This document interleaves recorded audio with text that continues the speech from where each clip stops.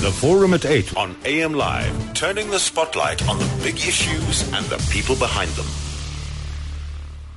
8 minutes past 8. This is the Forum at 8 here on SAFM 104 to 107 34701 0891 104 208. That's the number to call at AM Live on SAFM. Or Facebook AM Live on SAFM. Very interesting debate. This, is anything we eat actually what we think it is? That's the question, one of the many questions that we'll be asking today. We're talking, according to reports, large supermarkets in the country have been caught out by the National Consumer Commission for tampering with food labels on expired products. The Consumer Commission has revealed widespread altering, replacement and removal of food labels. They investigated some retailers, including Shoprite, Spar, Usave and OK Foods, and found cases of misconduct on their part. In some instances, retailers were found to have tampered with food labels on items such as eggs, milk, tea, mince and baby formula. In other cases, labels on fruit juice, olive oil, spices, vinegar, wine, spirits and syrup were also tampered with. For food fraud refers to the deliberate substitution of or tampering with food ingredients or food packaging. The practice involves parts of information or entire labels being removed, as well as the relabeling of foods with false expiry dates. Wow, there you have it. So we ask, what are we doing to protect our food from fraud? That's the question that we're posing to Thezi Mabuza, who is the Deputy Commissioner of the National Consumer Commission. Good morning to you, Ms. Mabuza. Good morning, Bongi, and thanks for the opportunity.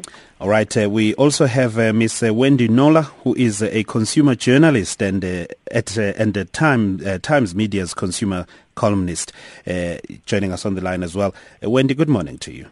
Hi, Bongi. Very scary, this, Ms. Mabuza, really. So let's start at the beginning. You know, the issue of tampering with food labels, the issue of relabeling and not putting the correct information that needs to go there. How widespread, how prevalent is it in South Africa? Bongi, you would say that the time when we started last year, in terms of just monitoring the right of consumers to disclosure and information, we actually wanted to scan the market and see whether our suppliers are compliant. And we really find that most of them are really kind of like non-compliant. And then we called all of them after our inspections to say that this is what we had seen in the market. Would you please try and comply? Would you comply? And then in our meeting with them, and subsequent to us now just doing some sporadic checks against with our inspections, we realized that some of, especially the bigger chains now, they are trying their best to comply. There would be some instances where maybe you'd find that one or two items in the aisle might have expired, which is actually some of those margin of errors that maybe when people are doing that, because people who do that manually in removing some of the goods that have expired, that maybe some staff would overlook that. But then for now, we are kind of like moving towards a state where it would be saying there is progress, but we are not yet there. But Ms. Thezi, really, you know, the issue of compliance is very important. You're saying that there are little margins now that you see, but in some instances it was a case of fraud, because if you're tampering with the food labels, you are saying, for instance, there are these ingredients here on this product, whereas they are not. So I buy as a consumer understanding that particular ingredients are not there. So it's a health risk, really. So what has been the sanction to those who have been found to have been misrepresenting their products or products on the shelves? After what we had done in terms of our jurisdiction and what the law will allow, when we do an inspection, which is more like your auditing of what happens in the market, just conducting a research in terms of what is happening and then seeing exactly whether it's happening, then from the inspection we can't really have convictions. And what we would normally do is we would only have convictions once we have actually finalized an investigation, and then we have also served in terms of your partner, in terms of the Administrative Act. We have to let the person know and give them the opportunity to reply to the investigation, and then from there we can either enter into a consent agreement or we can force that through the tribunal before the tribunal can really issue your administrative fine. It is a process that by law we have to follow, and sometimes it's very tedious. The one thing with the law is that when it comes to us as regulators, we have to be above board in terms of processes.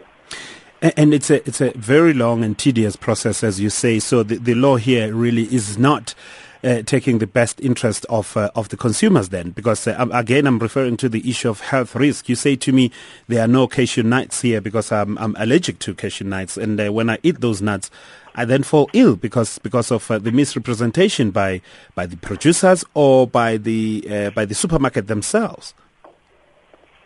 Bongi, you are correct. When actually some of the tampering is there in terms of the altering and all that and removing, it's a calculated move to mislead, then that is actually really a criminal activity.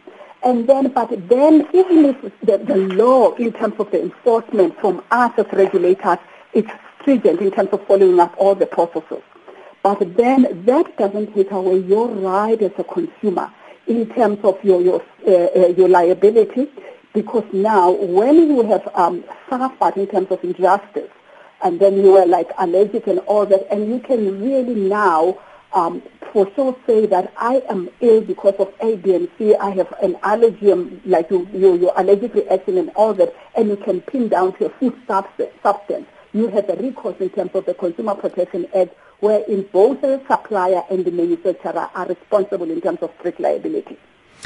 Wendy Knowler, let me bring you in here as a consumer journalist and Times Media's consumer columnist. Really, when you do your investigations, when you write about food and write about consumer rights, what do you find? I mean, this is the story that you kind of like followed quite closely back in the day. Yeah, over the years, quite a lot, obviously, 17 years of consumer journalism. I must just say I'm in a bit of a disadvantage because I can barely hear what Thezi is saying. I'm not following at all. It's very, very faint in my ear, so I'm going to do my best. Wow, sorry about that. But one particular issue that came out is that the system is long and tedious. You know, there hasn't been a great deal of convictions for the supermarkets, for instance, who are tampering with the food labels, and it's a process it needs to go through. Yes, so as a journalist. I think it's important to bring a bit of food science into this, and that there's two different kinds of expiry dates. So you've got your best before, which is usually on your products that have a very long shelf life. So your flour, the things that sit in your grocery cupboard, custard powders and biscuits and that sort of thing. When those products are beyond their best before date, doesn't mean that they're a health risk. In most cases, particularly with canned goods, that can almost last forever. It's about a quality, so the taste might change, the mouthfeel might change a little bit. It's not the case that it's going to make you sick. So yes, and certainly tampering with those dates, and I've covered many cases of that where the dates either removed completely, and it's amazing how many of them you can remove just with some nail polish remover. I did a story on that once. I wiped just about all the dates off the products in my grocery cupboard just with some nail polish remover. So, and because one retailer had done that on a batch of, I think, muffin mixes or something, instead of removing them from sale. And then even more seriously, tampering with them, in other words, putting false ones on to extend the life of those products.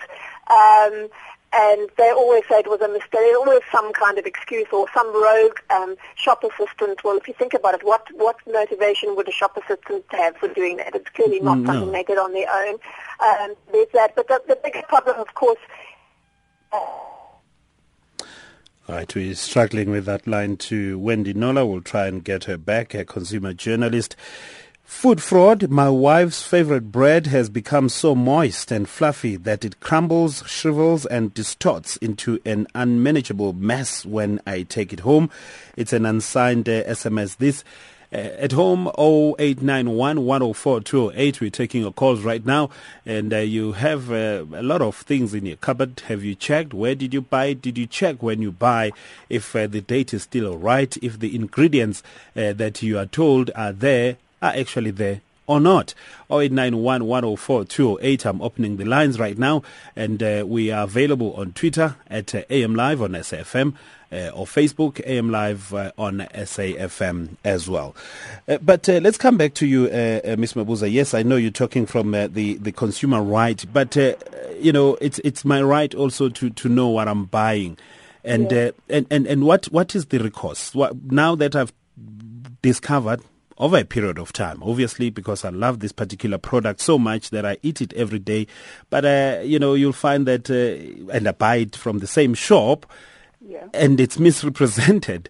What's inside there is misrepresented. Over a period of time, then I develop complications or I develop illness or whatever, really. I don't know what caused it, but when it gets checked with spending a lot of money over a period of time, I find out that this is the product. So what is the recourse?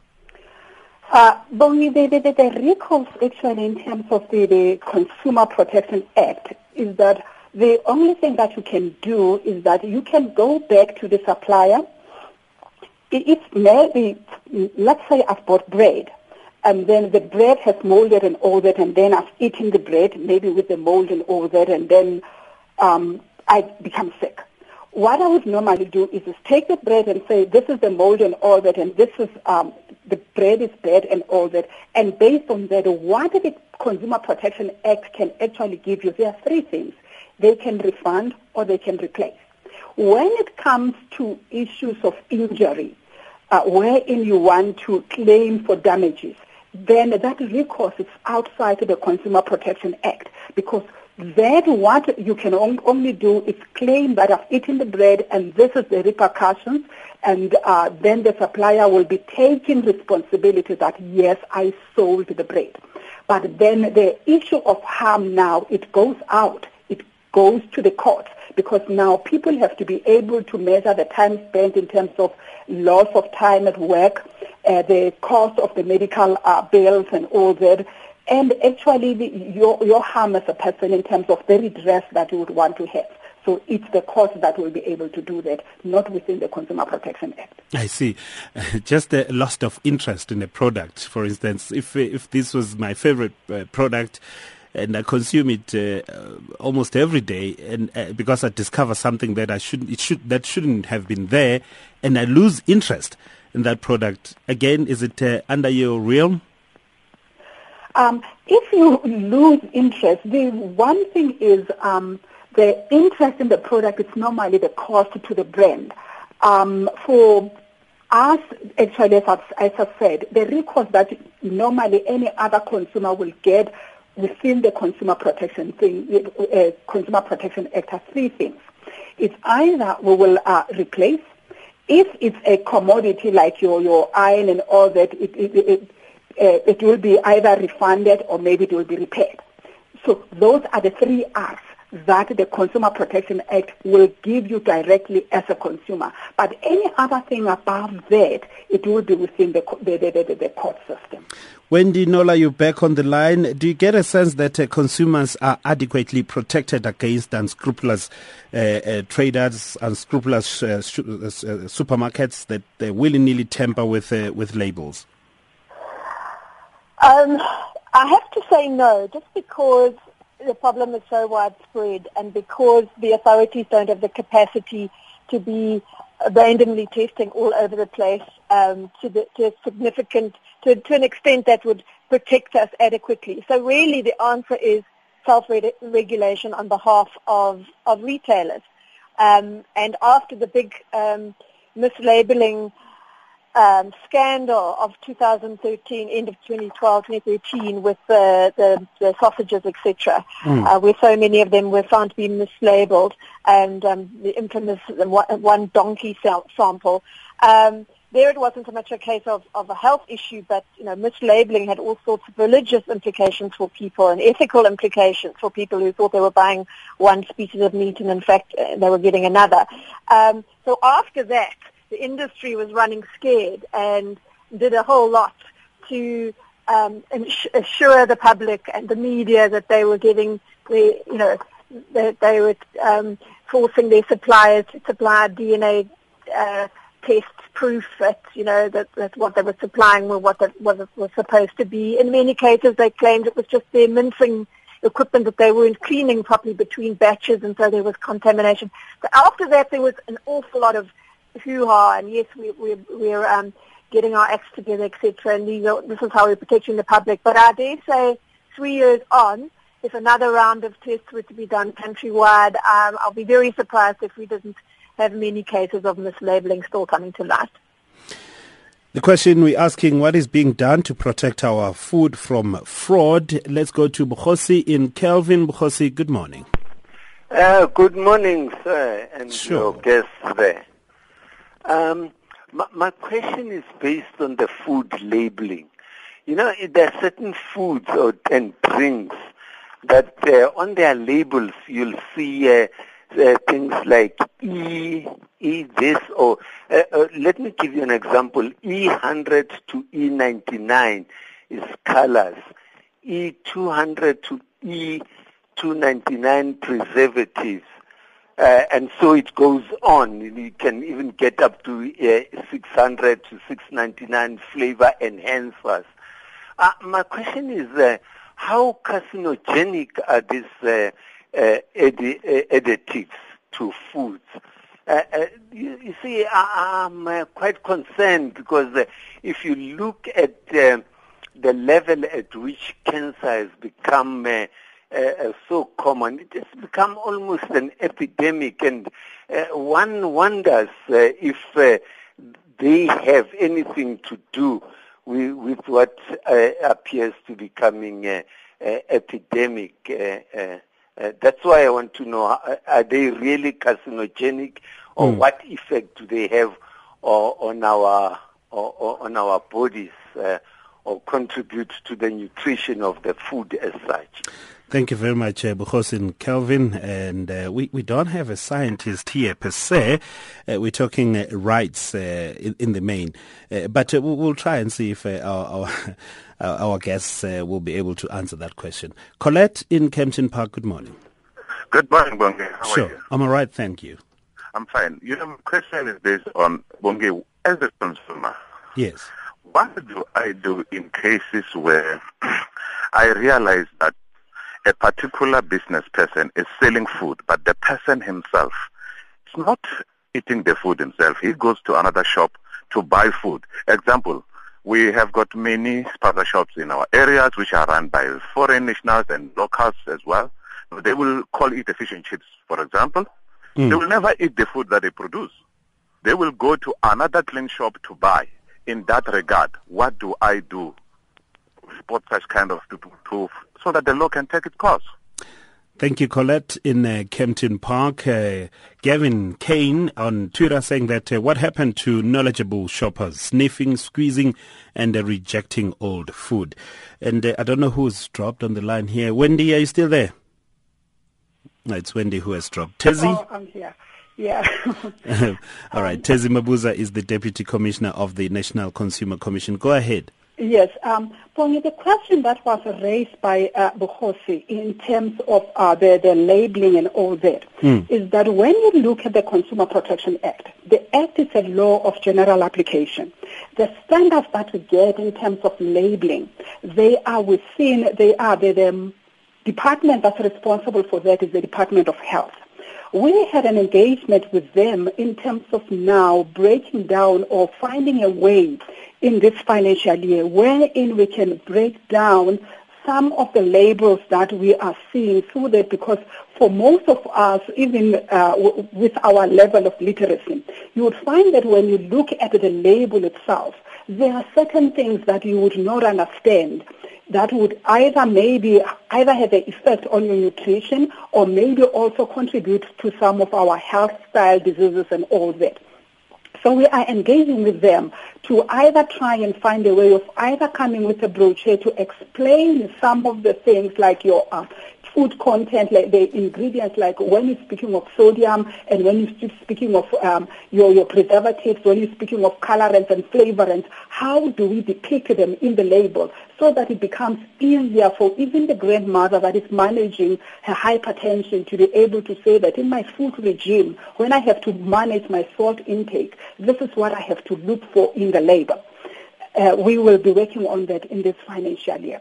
But then the other question that was raised on around the issue of cleanliness within our food production or maybe our fast-moving goods outlets is that we have the power to inspect in terms of the environmental health that has been devolved by the Department of Health to the municipalities on the ground. Your municipality, within your area where you're staying, if you go to the municipality, there will be an environmental health inspector that you can talk to and say to them, you know what, look at this institution and look at this and look at that. That is their responsibility to go down before we even licenses are issued to some of the shops. Their responsibility is to ensure that those outlets, they comply in terms of cleanliness and environmental health and all that. But also during the licensing period, wherein as a consumer, if maybe you even buy bread and you find that even the bread that you buy in your Spar shop has molded, or maybe even your maize meal normally will mold sometimes with water and all that. If you find such things within your supplier or the shop around you, please go to the environmental health officers. Their responsibility is to go there to inspect and remove those goods out of the shelves. Or you can even communicate with us, because what we have done is this year we are going to have a serious partnership between us and the Department of Health, so that we go on and look at the rights of consumers, and then the environmentalists, they would then remove those products from the shelf. When the consumers complain, what's the success rate of their complaints being attended to, and a positive result then coming out of that complaint and the processes that you engage in? Bongi, what we have happened is that the National Consumer Commission, in terms of the manner in which it has been configured, doesn't deal with one-on-one complaints. What has happened is that we have the 9 provincial officers, the consumer affairs officers in the provinces, and then we have 2 accredited ombuds. Now, the ombuds in this place that will deal with your fast-moving goods or your food, it will be your consumer goods and services ombuds. That has been accredited by the Consumer Commission to deal with one-on-one complaints. What normally happens when a consumer has a complaint? The first port of call will be at the supplier level. We will encourage consumers that if you have a problem with either the milk that has expired or maybe whatever good that you have bought, then the first port of entry is to start where you have bought the supply, and then from there, if maybe the manager, whoever that's at that point, is not willing to assist or maybe to make good in terms of giving you a recourse that you desire. If it's a value chain and it's a chain store, it will be better to go through the hierarchy of that chain until you reach your head office. But then if it happens that even within that process, or maybe if it's a one-person store, then you don't have recourse. The second line of defense, it will be going through to the ombuds office, which is your consumer goods and services ombuds. They will be able to take your complaint and deal with it right there and dispose of it. But then even after that, if you are not happy, then you are free. They will actually say to you, we've tried our best, the supplier is not willing to either budge and all that. You've got the right still to approach the commission. Even if you feel that maybe whatever recourse you wanted is falling from falling short of what you would desire, then you will come to us and then we'll deal with your complaint as a commission and investigate it further. Wendy, let's bring you through now. I was highlighting the issue of, since 2013, you were highlighting that scandal that broke there of, tampering with food labels and so on. And you're saying that if we were to check again, you'll be surprised that if we found that everyone is 100% compliant. Why are you saying that? What are you seeing? No, it's just I've been a consumer journalist for 17 years, and maybe I'm cynical, but you know, everybody plays nice and keeps their noses clean when a scandal erupts. But you know, it's tough economic times, and the temptation for some operators within the chain, the less scrupulous ones, to cut corners, to mess with expiry dates, to mess with you know, instead of it being beef, we'll add a little bit of whatever's cheapest at the time and who's going to know kind of thing. To do all those sorts of things that, you know, either rip us off or put us in harm's way with our health, the temptation is going to be greater now, and it is going to happen. And what they're doing is they're relying on a lack of testing and or enforcement, because, as I said, the capacity isn't there. I'm not saying there isn't the will, but there just simply isn't the capacity to protect all of us all the time. So, yeah, my main issue is then to put the onus on the retailers and ask them what checks they're doing, what standards they hold their suppliers to, and then stick with those retailers that you trust are doing the checks themselves on our behalf as consumers. And do you find that, you know, these processes, the checks and balances are done diligently and they are done properly, or you find that, you know, at times some of the shop owners, retailers, will look away and they will then hope that, you know, they are not, they don't get caught. If they do, they'll shift the blame to somebody else along the value chain? Yeah, that's exactly what does happen, I'm afraid. I just wanted to get back to one issue you raised earlier before I was cut off, and that was if something you eat makes you sick, either in a restaurant or in a supermarket, there's recourse, obviously, but the problem is proving it. And I did a whole column on this once. I'm going to try and say this as delicately as possible, but what a consumer really needs to do in order to prove that the particular food caused them to become sick is to keep a sample of that food they claimed made them sick, either from a restaurant or, you know, what they bought from a shop, and then to also to take that to a lab along with whatever bodily fluid came out of them as a result of them being ill, and then the lab has to prove that the same pathogens are present in that bodily substance and in the food that allegedly caused the problem. And if there's a match, then you've got a case and you can claim compensation. But it's quite an arduous ask of a consumer who's feeling sick. It's only then will you get compensation, and I know this from taking up cases with fast food giants, etc. You can forget it if you don't have that lab proof, and obviously that costs money as well. Can we have a class case here where, for instance, the 2013 case, you know, where consumers can just rebel against these shops and sue them and say, you know, you misled us? Well, that's not a health issue. Then it becomes labeling fraud. And I think that is well, the responsibility of the authorities then. And they did at the time issue press releases and say they were going, you know, they were joint meetings. The problem is these food labeling and food safety issues are governed by the Department of Trade and Industry, the Department of Health, and the Department of DAF, Agriculture and Forestry. So it's very diverse and splintered, and therein lies the problem. To get a coordinated action to protect consumers on an ongoing, sustainable basis is the challenge, and as far as I know, that hasn't been achieved yet. Maybe Thezi can speak a little bit more to that. Sakile in Dundee, good morning. Good morning, how are you? I'm fine, thank you. Go ahead. I'm good.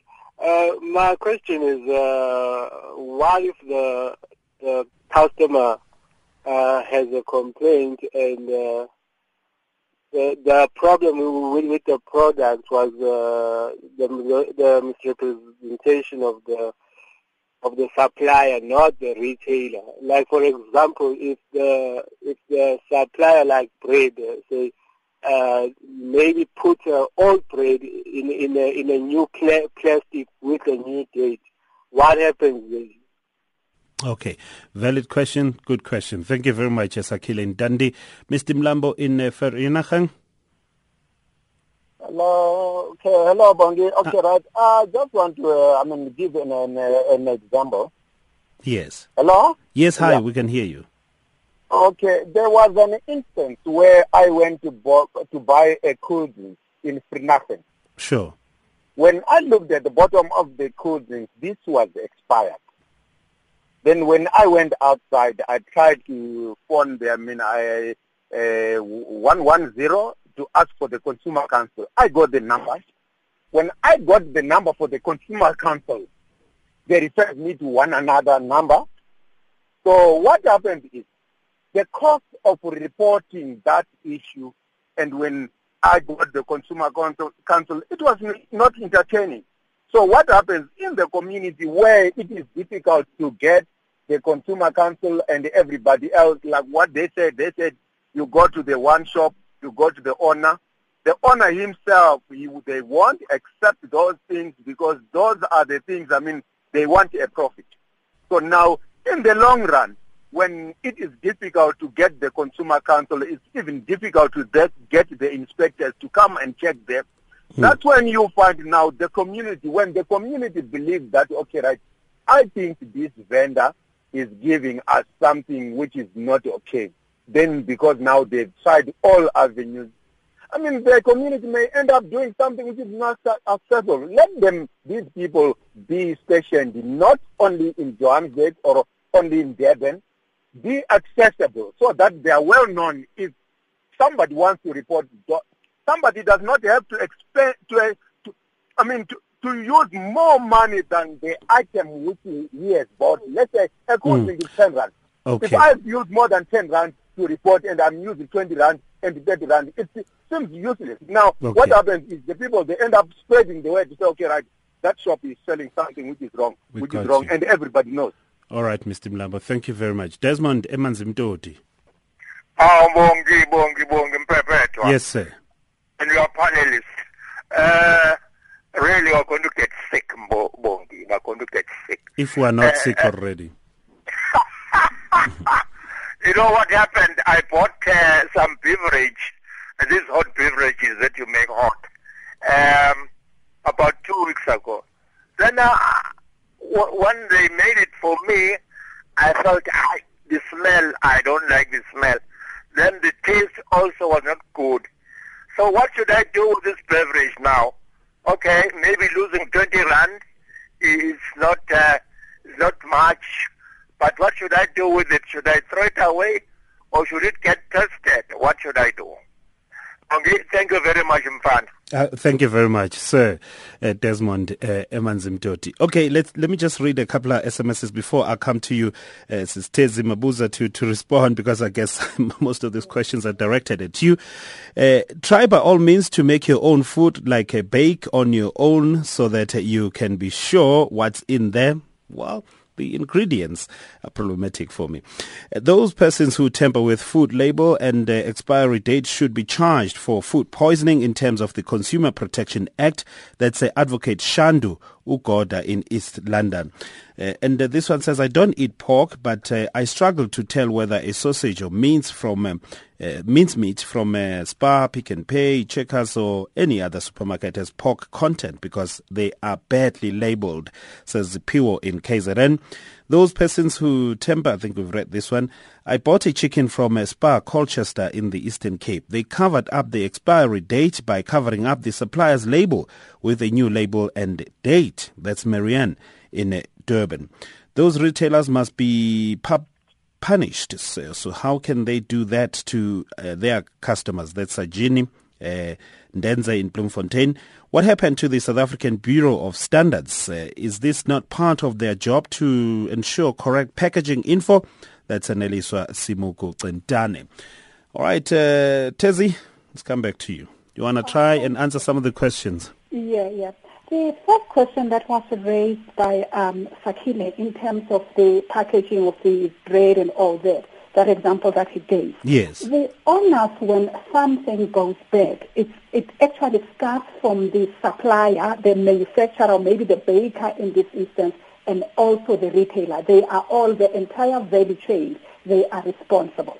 So it's not only the person that bakes the bread or that packages the bread. And then on the other question that was raised by Ubaba Mlambo in terms of the issue of access to either your consumer councils and all that, that is an area that we are aware of. We are falling short. And hence, as a consumer commission, that's why we have all these other ADRs that we are putting in place, so that there should be access readily available to the people on the ground. But really, we have spoken to provinces, we are aware of the challenges, and then we are trying our best at this time in terms of configuring ourselves so that we have one number wherein consumers will call and order, but it's something that will be unfolding in the course of the year so that we make filing of complaints as easy and as cheap as possible. We are looking into that. Oh, great stuff. Yeah, the other question that was raised by Desmond on the hot beverage that he bought and all that. And then that also goes on to what actually Wendy spoke about around the issue of now, if you want to claim for damages and all that, taking samples and getting that tested and all that, is that some of the other things that we see wherein we have to go through the course in terms of claiming for damages, it's really very, very expensive going to the labs and all that. As we know that we even don't have enough labs for government to test some of the samples ourselves. That is actually some of the areas that we are looking to. We had a meeting, as I said, maybe even it was last week, with the Department of Health to look at a better way of how do we quickly test the food and all that, take samples and all that. And also on the other issue that Wendy spoke to around, you also asked about the class case when the meat scandal issue came in 2013. 13, thereabout, yeah. In that area, what we are looking at for this year is that we are setting up as the three departments ourselves, from the Department of Trade and Industry as a commission, and then the Department of Health will be bringing in DAF. And we also, I think it's also what our politicians would like to do, is a coherent approach in dealing with the issue of food labeling, because it touches the Department of Health, but then it also touches the Department of Agriculture, where in the food production, people are talking around the issues of antibiotics in our meats and all that. Is the Department of Agriculture that's responsible for that. We will be coming in together this year to come up with things, and also what you have spoken to with a finer comb as well, to go back and test and see if maybe around the issue of meat, are our suppliers complying and all that. We will be doing this in this financial year. We will be held accountable for doing that as well. Wendy? Yes, I wanted to go back just to the crux of consumer protection, and that is that people, the one caller, I'm sorry, I don't recall his name, but he was saying that he bought something, it was a cool drink, and there was something dodgy about it. Yes. And he tried to phone, and I mean, it's the people often who live in the rural areas, who don't have a lot of money as well, and who need the most protection and who feel powerless to access it because they've got prepaid cell phones and the airtime can run out, just holding on, assuming they've got the right number in the first place. So my appeal to the authorities is when they do establish a single number, that number should be toll free, or I know that that's open to abuse, but it should be, it should not be a premium number, because if people don't have the means to access help and to claim their rights in terms of all these various pieces of legislation, the labeling and the CPA, etc., then it's all just a waste of time. But importantly, Wendy, is what happens on the other side of the phone. I mean, the Bokhosi, I think it was, who raised the issue that, eventually he got through and he spoke to somebody who didn't really know too much about it and referred him to another person, and eventually he gave up. That's the problem that we come across, at these centers. But in that case, it's a case of, lack of education, who to phone. I mean, if he felt that the product was substandard or a health risk, the health inspectors at the local municipality are really the ones that they are mandated to do an inspection and actually follow up on a complaint like that. So that's where the call probably should have gone. But now to find the number and find the person and how much airtime is that going to cost, And the other thing is that the Consumer Commission is not really taking up the day-to-day complaints. They're more interested in the big sort of macro consumer protection issues.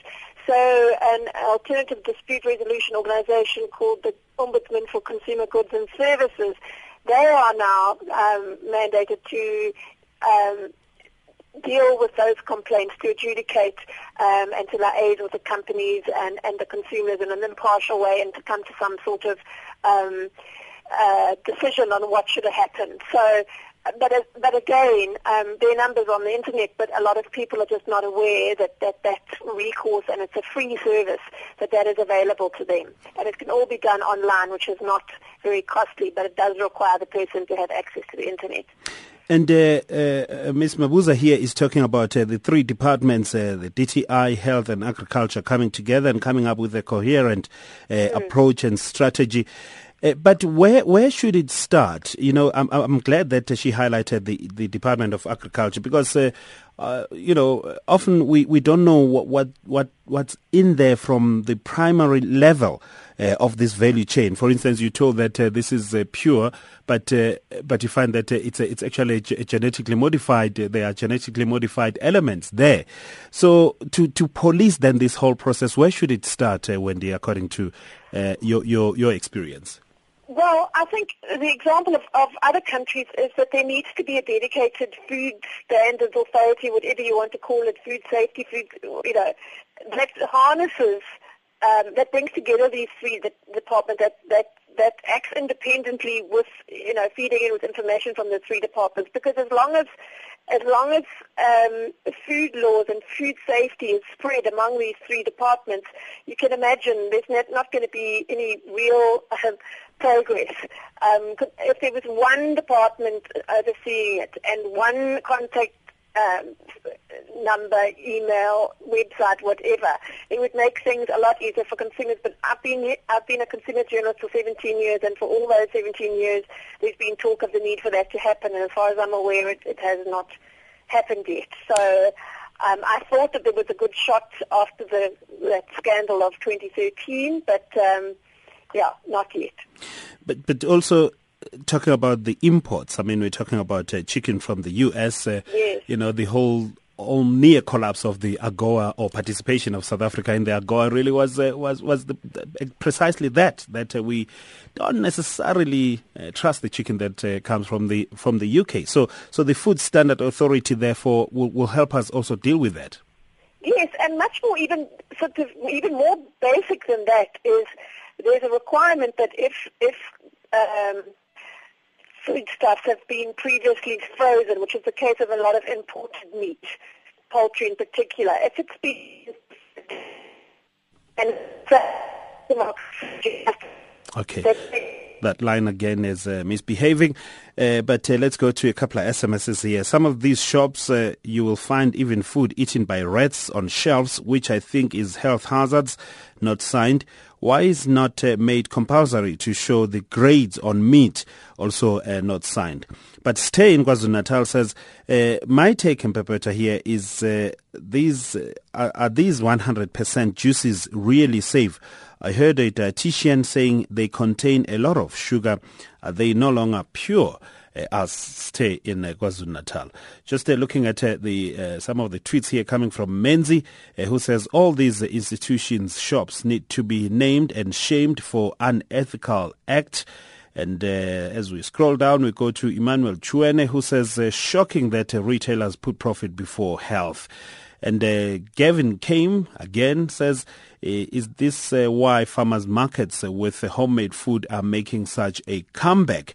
And Walter Louis Ryan says our refined food processors are doing the same as well.